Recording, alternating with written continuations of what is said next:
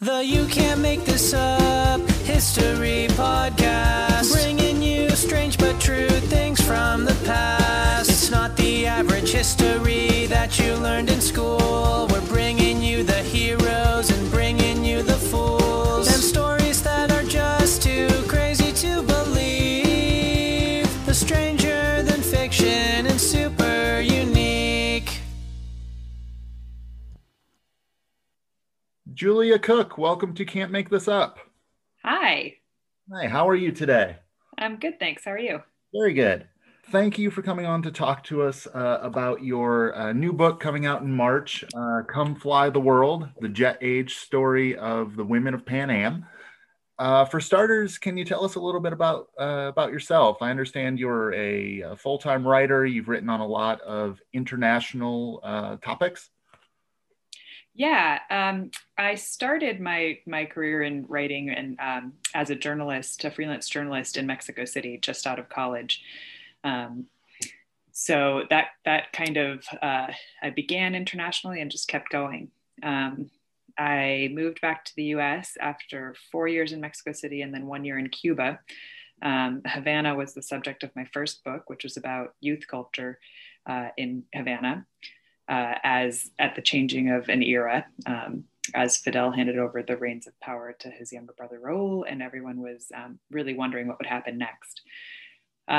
So I moved back to the US after that, and wound up doing more travel writing about art and architecture, essays as well, some cultural criticism type pieces. So my writing's really been all over the place.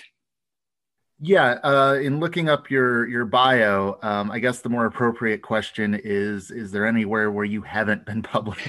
Yeah, it's really interesting because I've been published in a lot of the more mainstream journalism venues. I've done some travel writing for like the Wall Street Journal and Condé Nast Traveler and that sort of mainstream travel venues.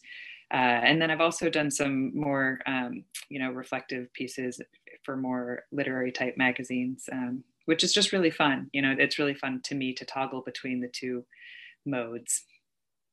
All right, so you became interested in writing about Pan Am and the women that worked for Pan Am as stewardesses.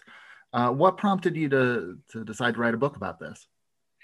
It was really, it came out of, I guess, in a way, what had been my interest, what's been my lifelong interest in art and architecture, which I've also written about a fair amount.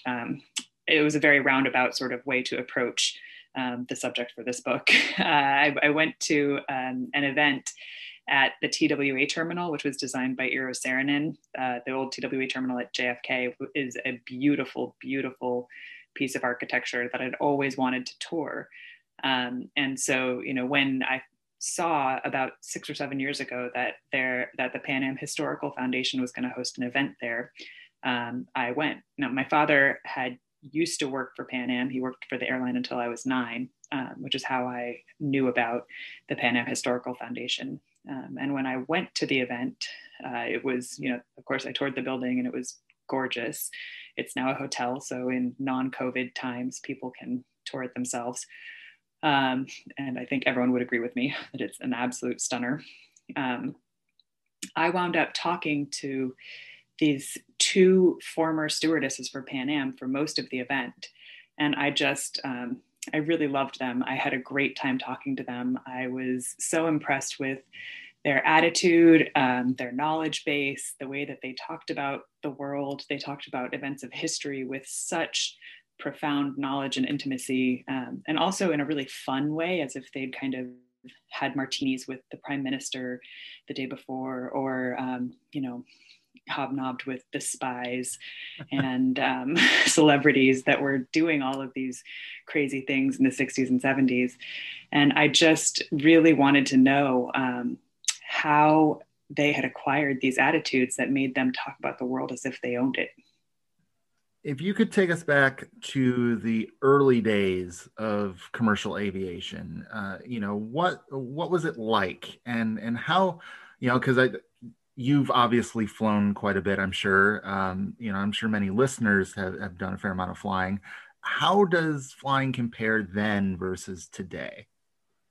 It's not really, in a lot of ways, it's not comparable because then traveling was such a rarity, traveling by air, and I guess it depends on which then we're talking about. If we're talking about the 20s, 30s, and 40s, when air travel itself was brand new, it was a little more dangerous. It was also certainly a lot less comfortable before jet planes, or before, in that very early era, some planes flew below the cloud line, and so there was a lot of turbulence, and there was a lot of it was very uncomfortable.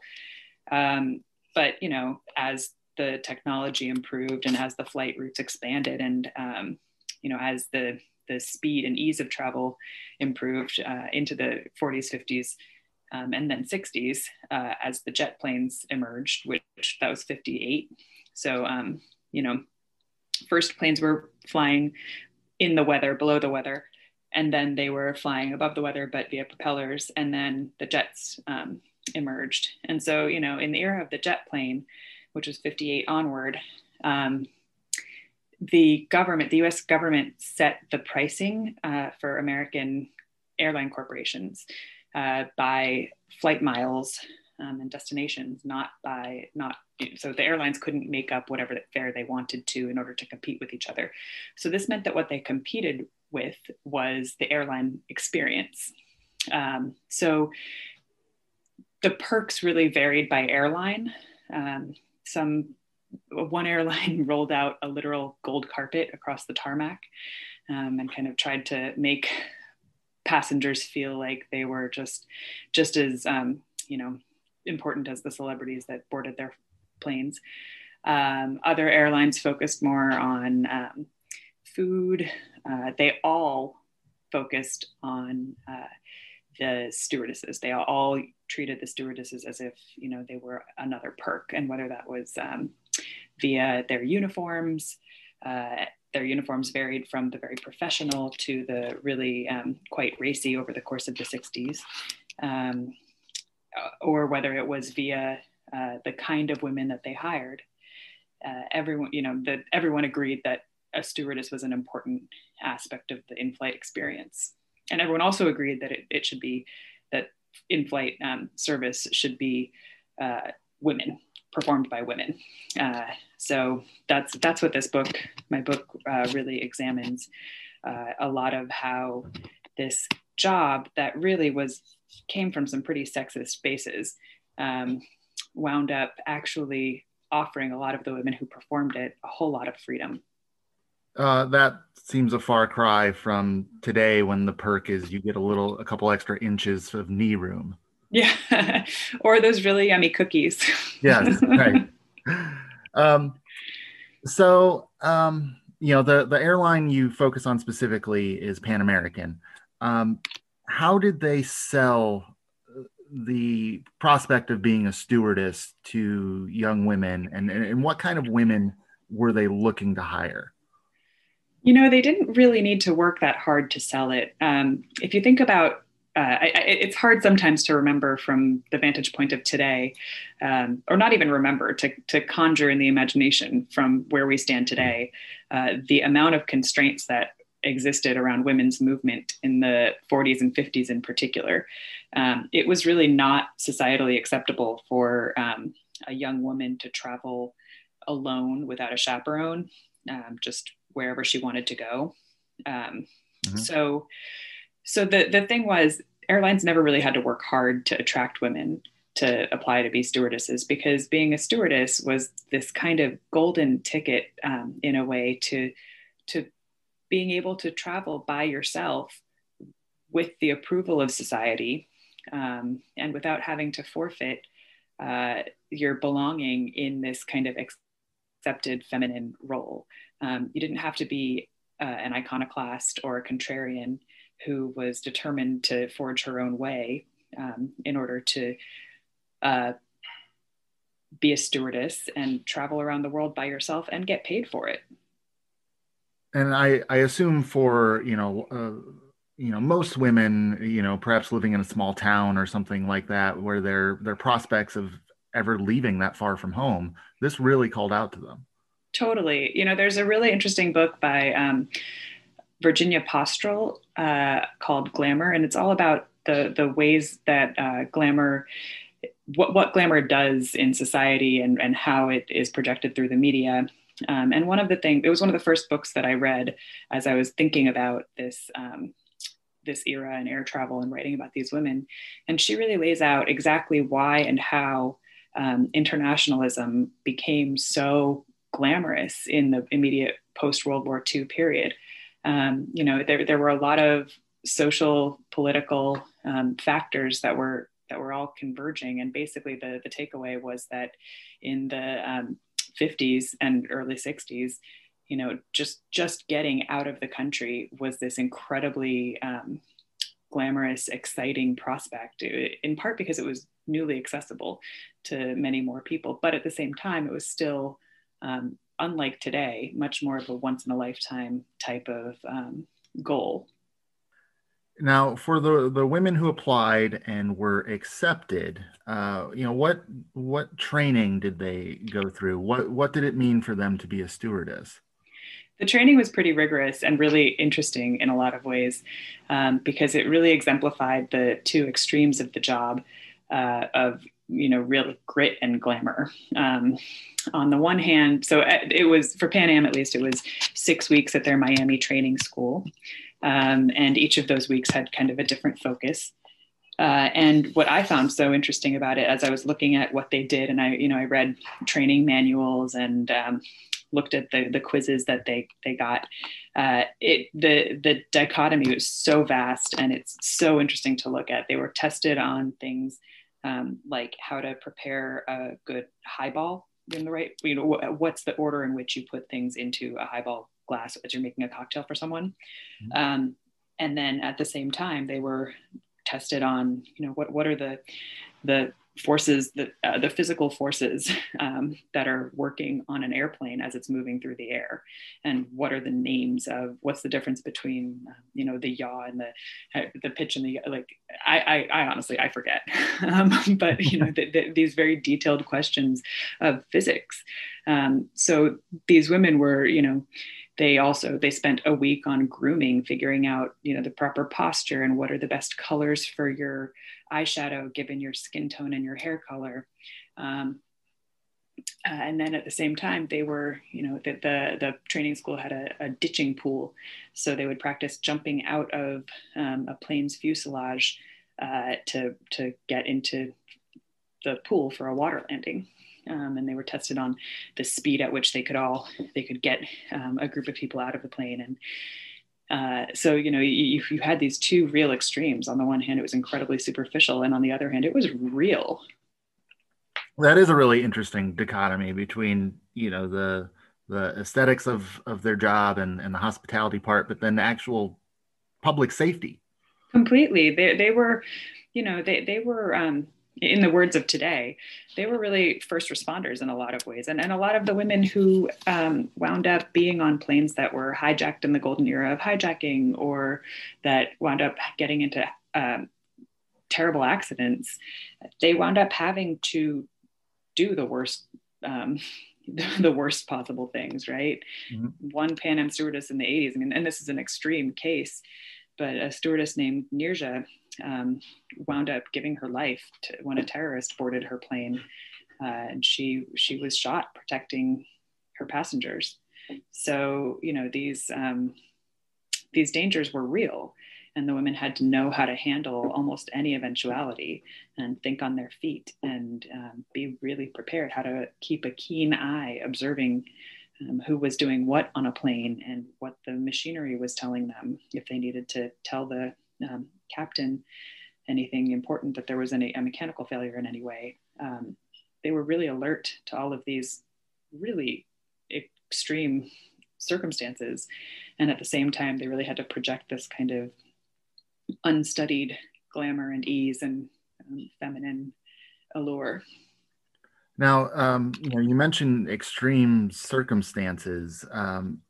one thing that was interesting is this whole story of the Pan Am and the jet age is occurring in the backdrop of the Vietnam War.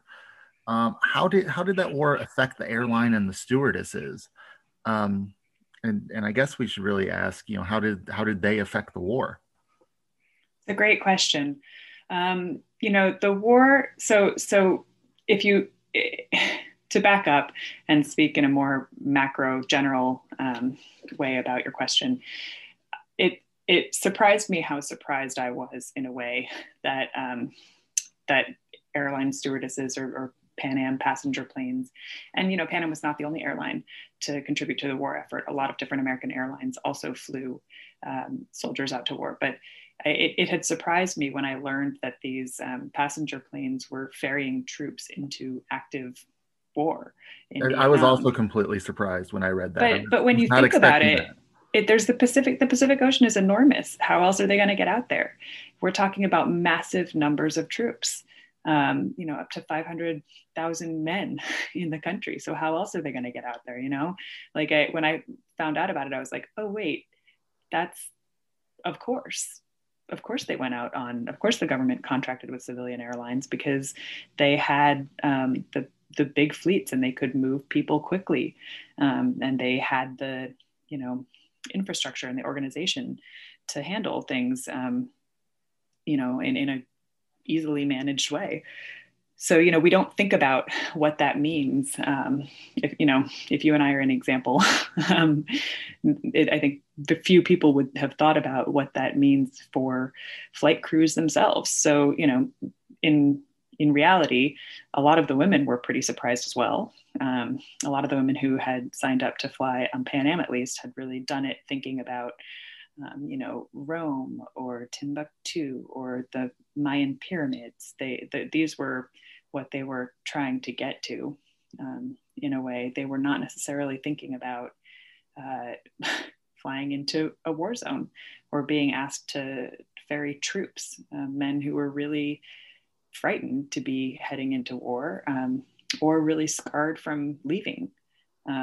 So in reality, it impacted a lot of them in a lot of different ways, but the one really, there were some commonalities that a lot of them talked about. The women that I interviewed, they talked about how flying men into war was really a scary and sad and solemn experience for basically everyone on the plane.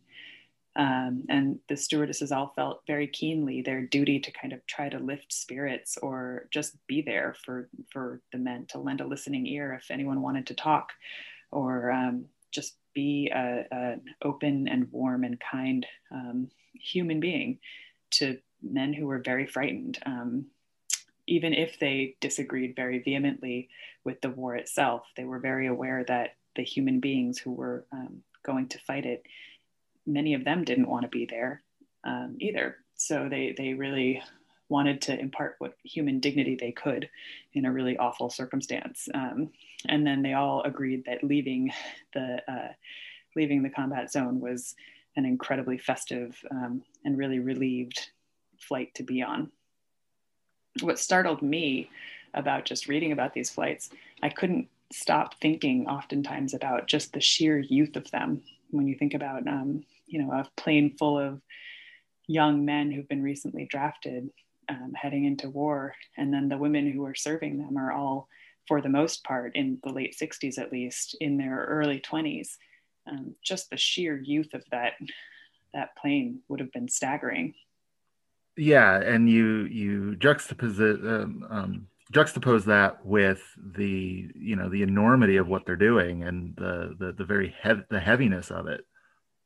Totally. It and the heaviness of what the women were, the men, we're accustomed to thinking about the heaviness of what we're asking drafted soldiers in particular to be doing. And, there's a reason why we moved away from the draft after that war.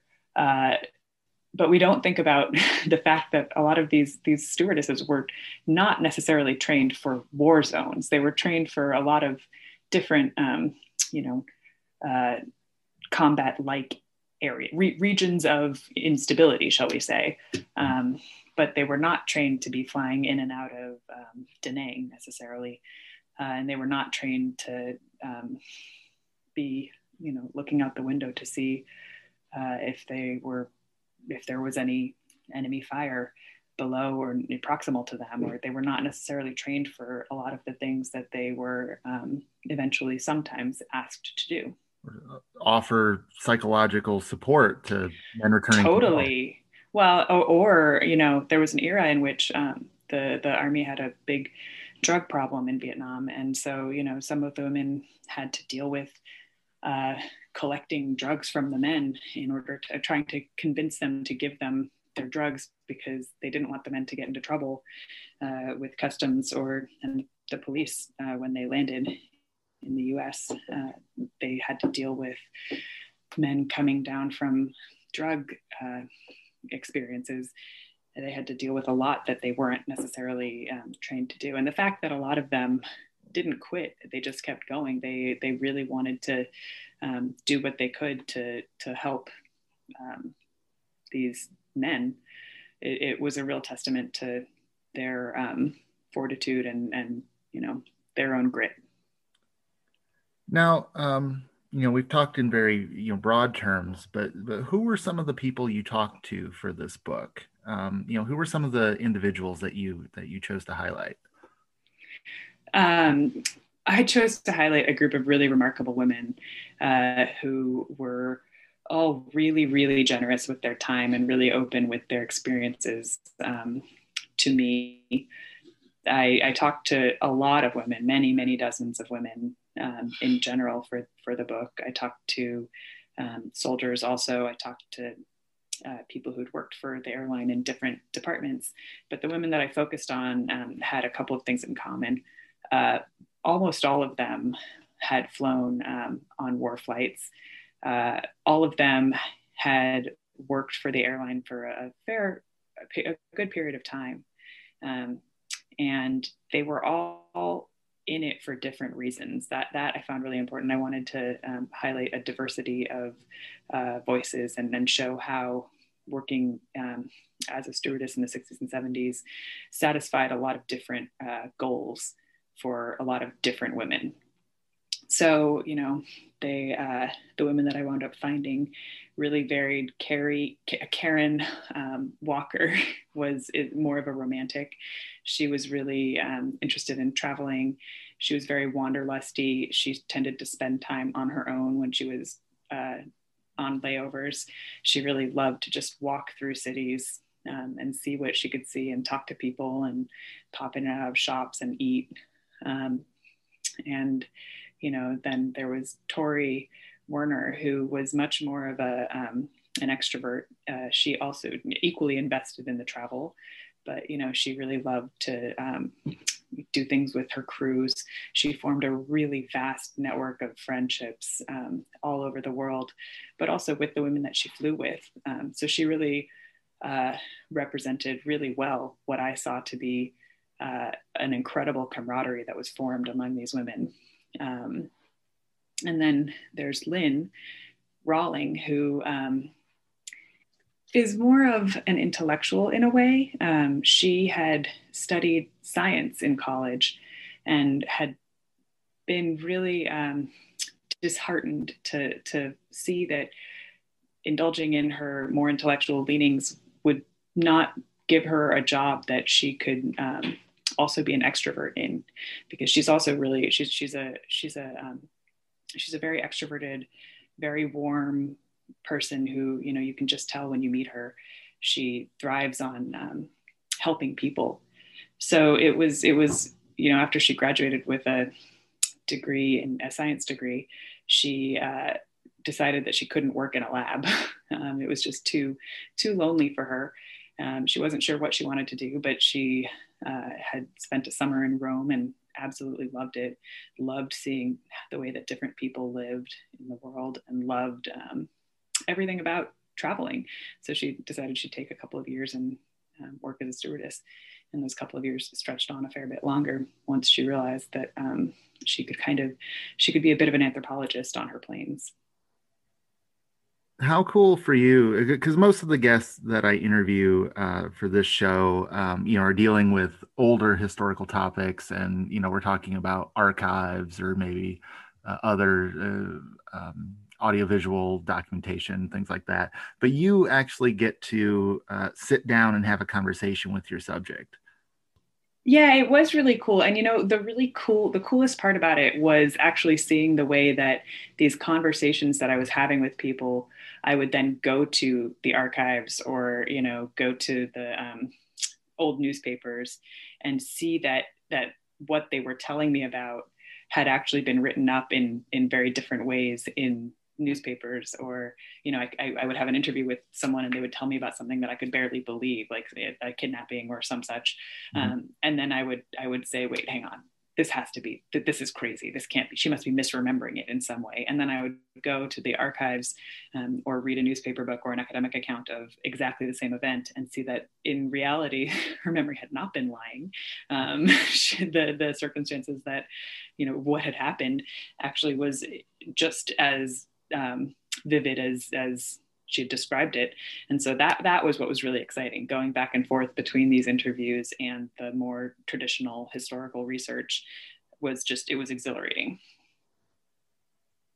Right, and adds such a more personal element to the story, being able to see these first person perspectives. Because if you had a question about something, you just ask.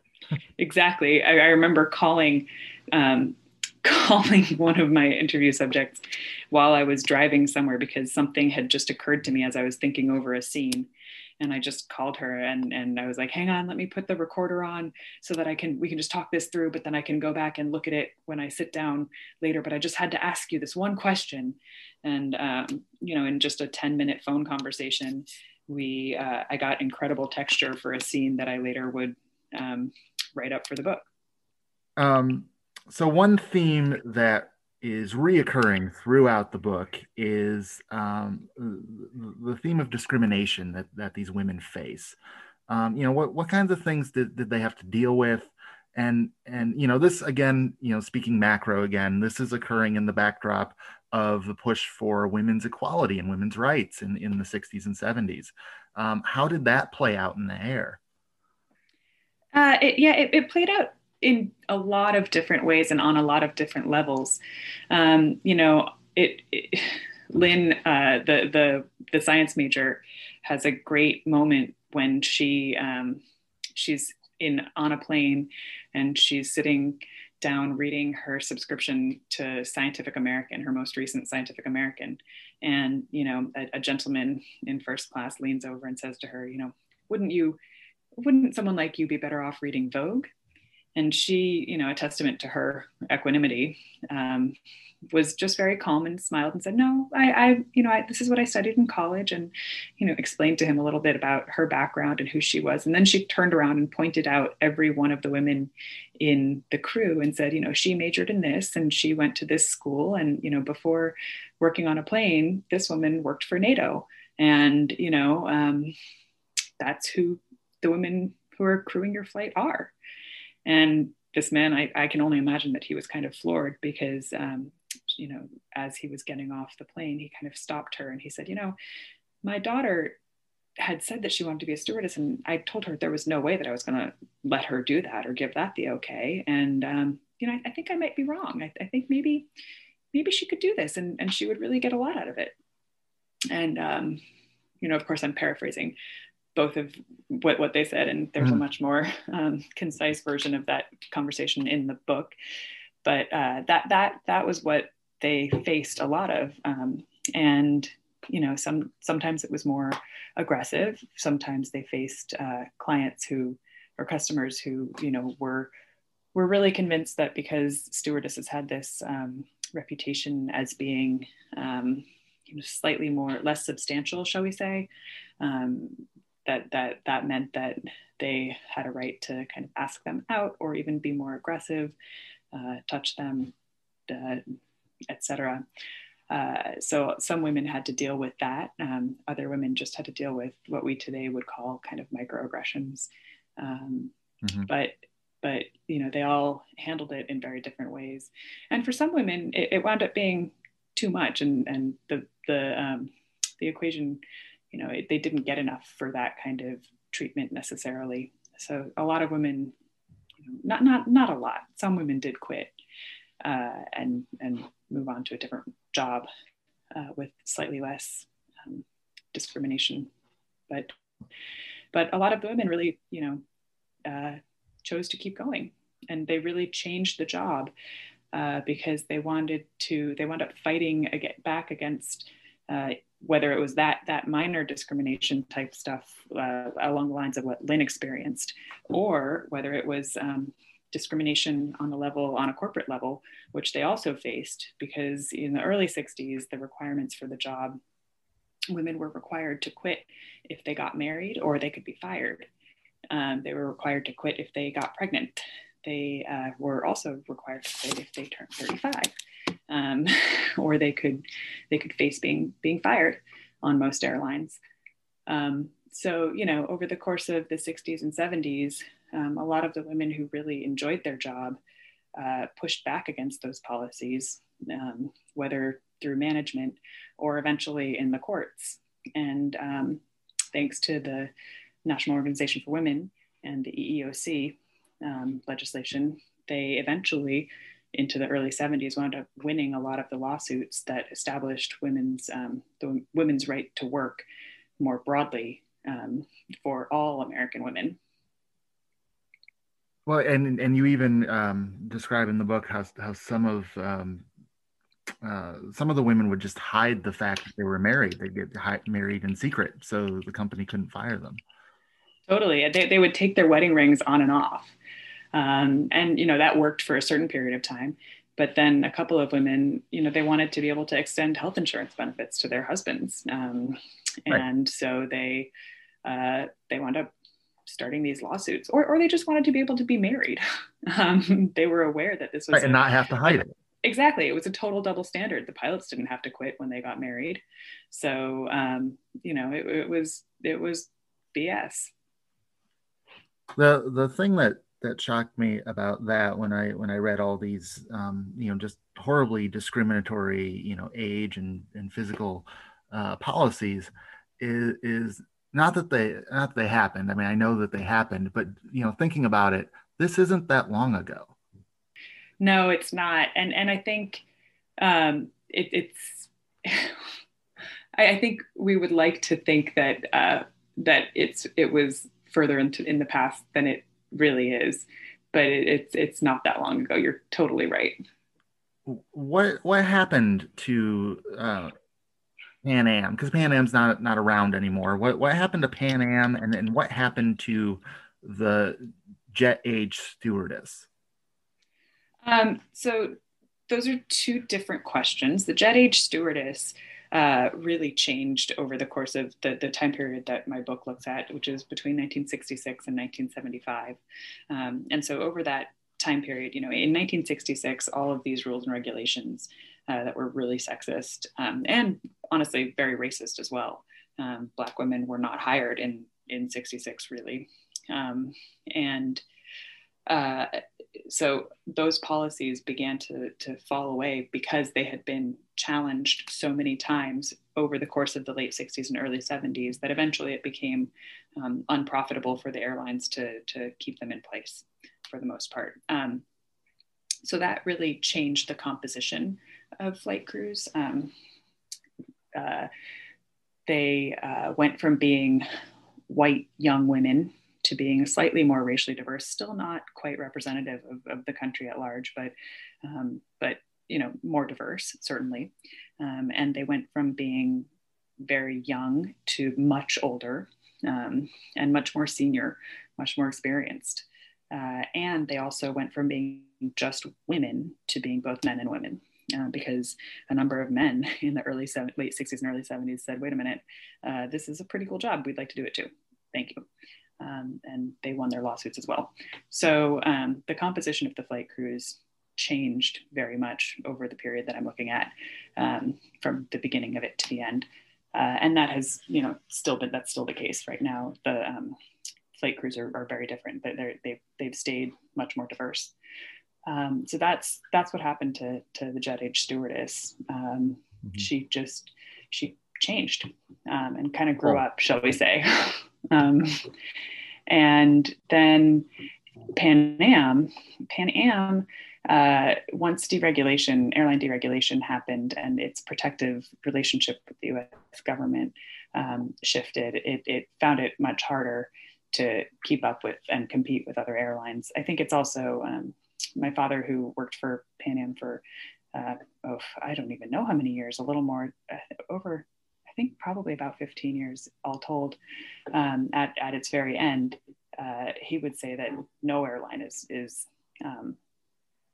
all airlines are very hard pressed to be profitable. And it is a really hard profit equation in a competitive marketplace. That's why a lot of other countries have what we call flag carriers, which is an airline that is connected with the government and is basically the only really big national airline, which is not the system that we have in place. So, it's a really hard business to be profitable in. But we're still seeing that today with the struggling airlines. Absolutely. Yeah. Never more so than today. Right. Well, Julia, thank you so much for taking the time to speak with me today. Your book, again, Come Fly the World, was so much fun to read. It's very well researched, and if I may use a pun, we kind of did a flyover today. Yeah. They had to come in somewhere. The puns are really fun. If someone wants to, though, get a more in-depth look at these individual stories that you recount, if they want to pick up a copy of the book or learn more about you and your work, where can they go?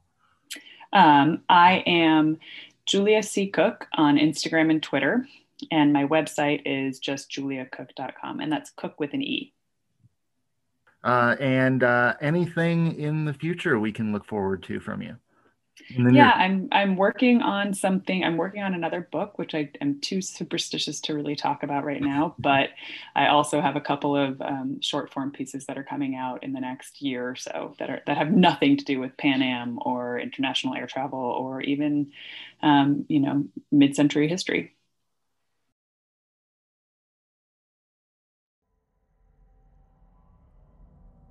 This podcast is a part of Straight Up Strange Productions. Discover more shows like this one at straightupstrange.com.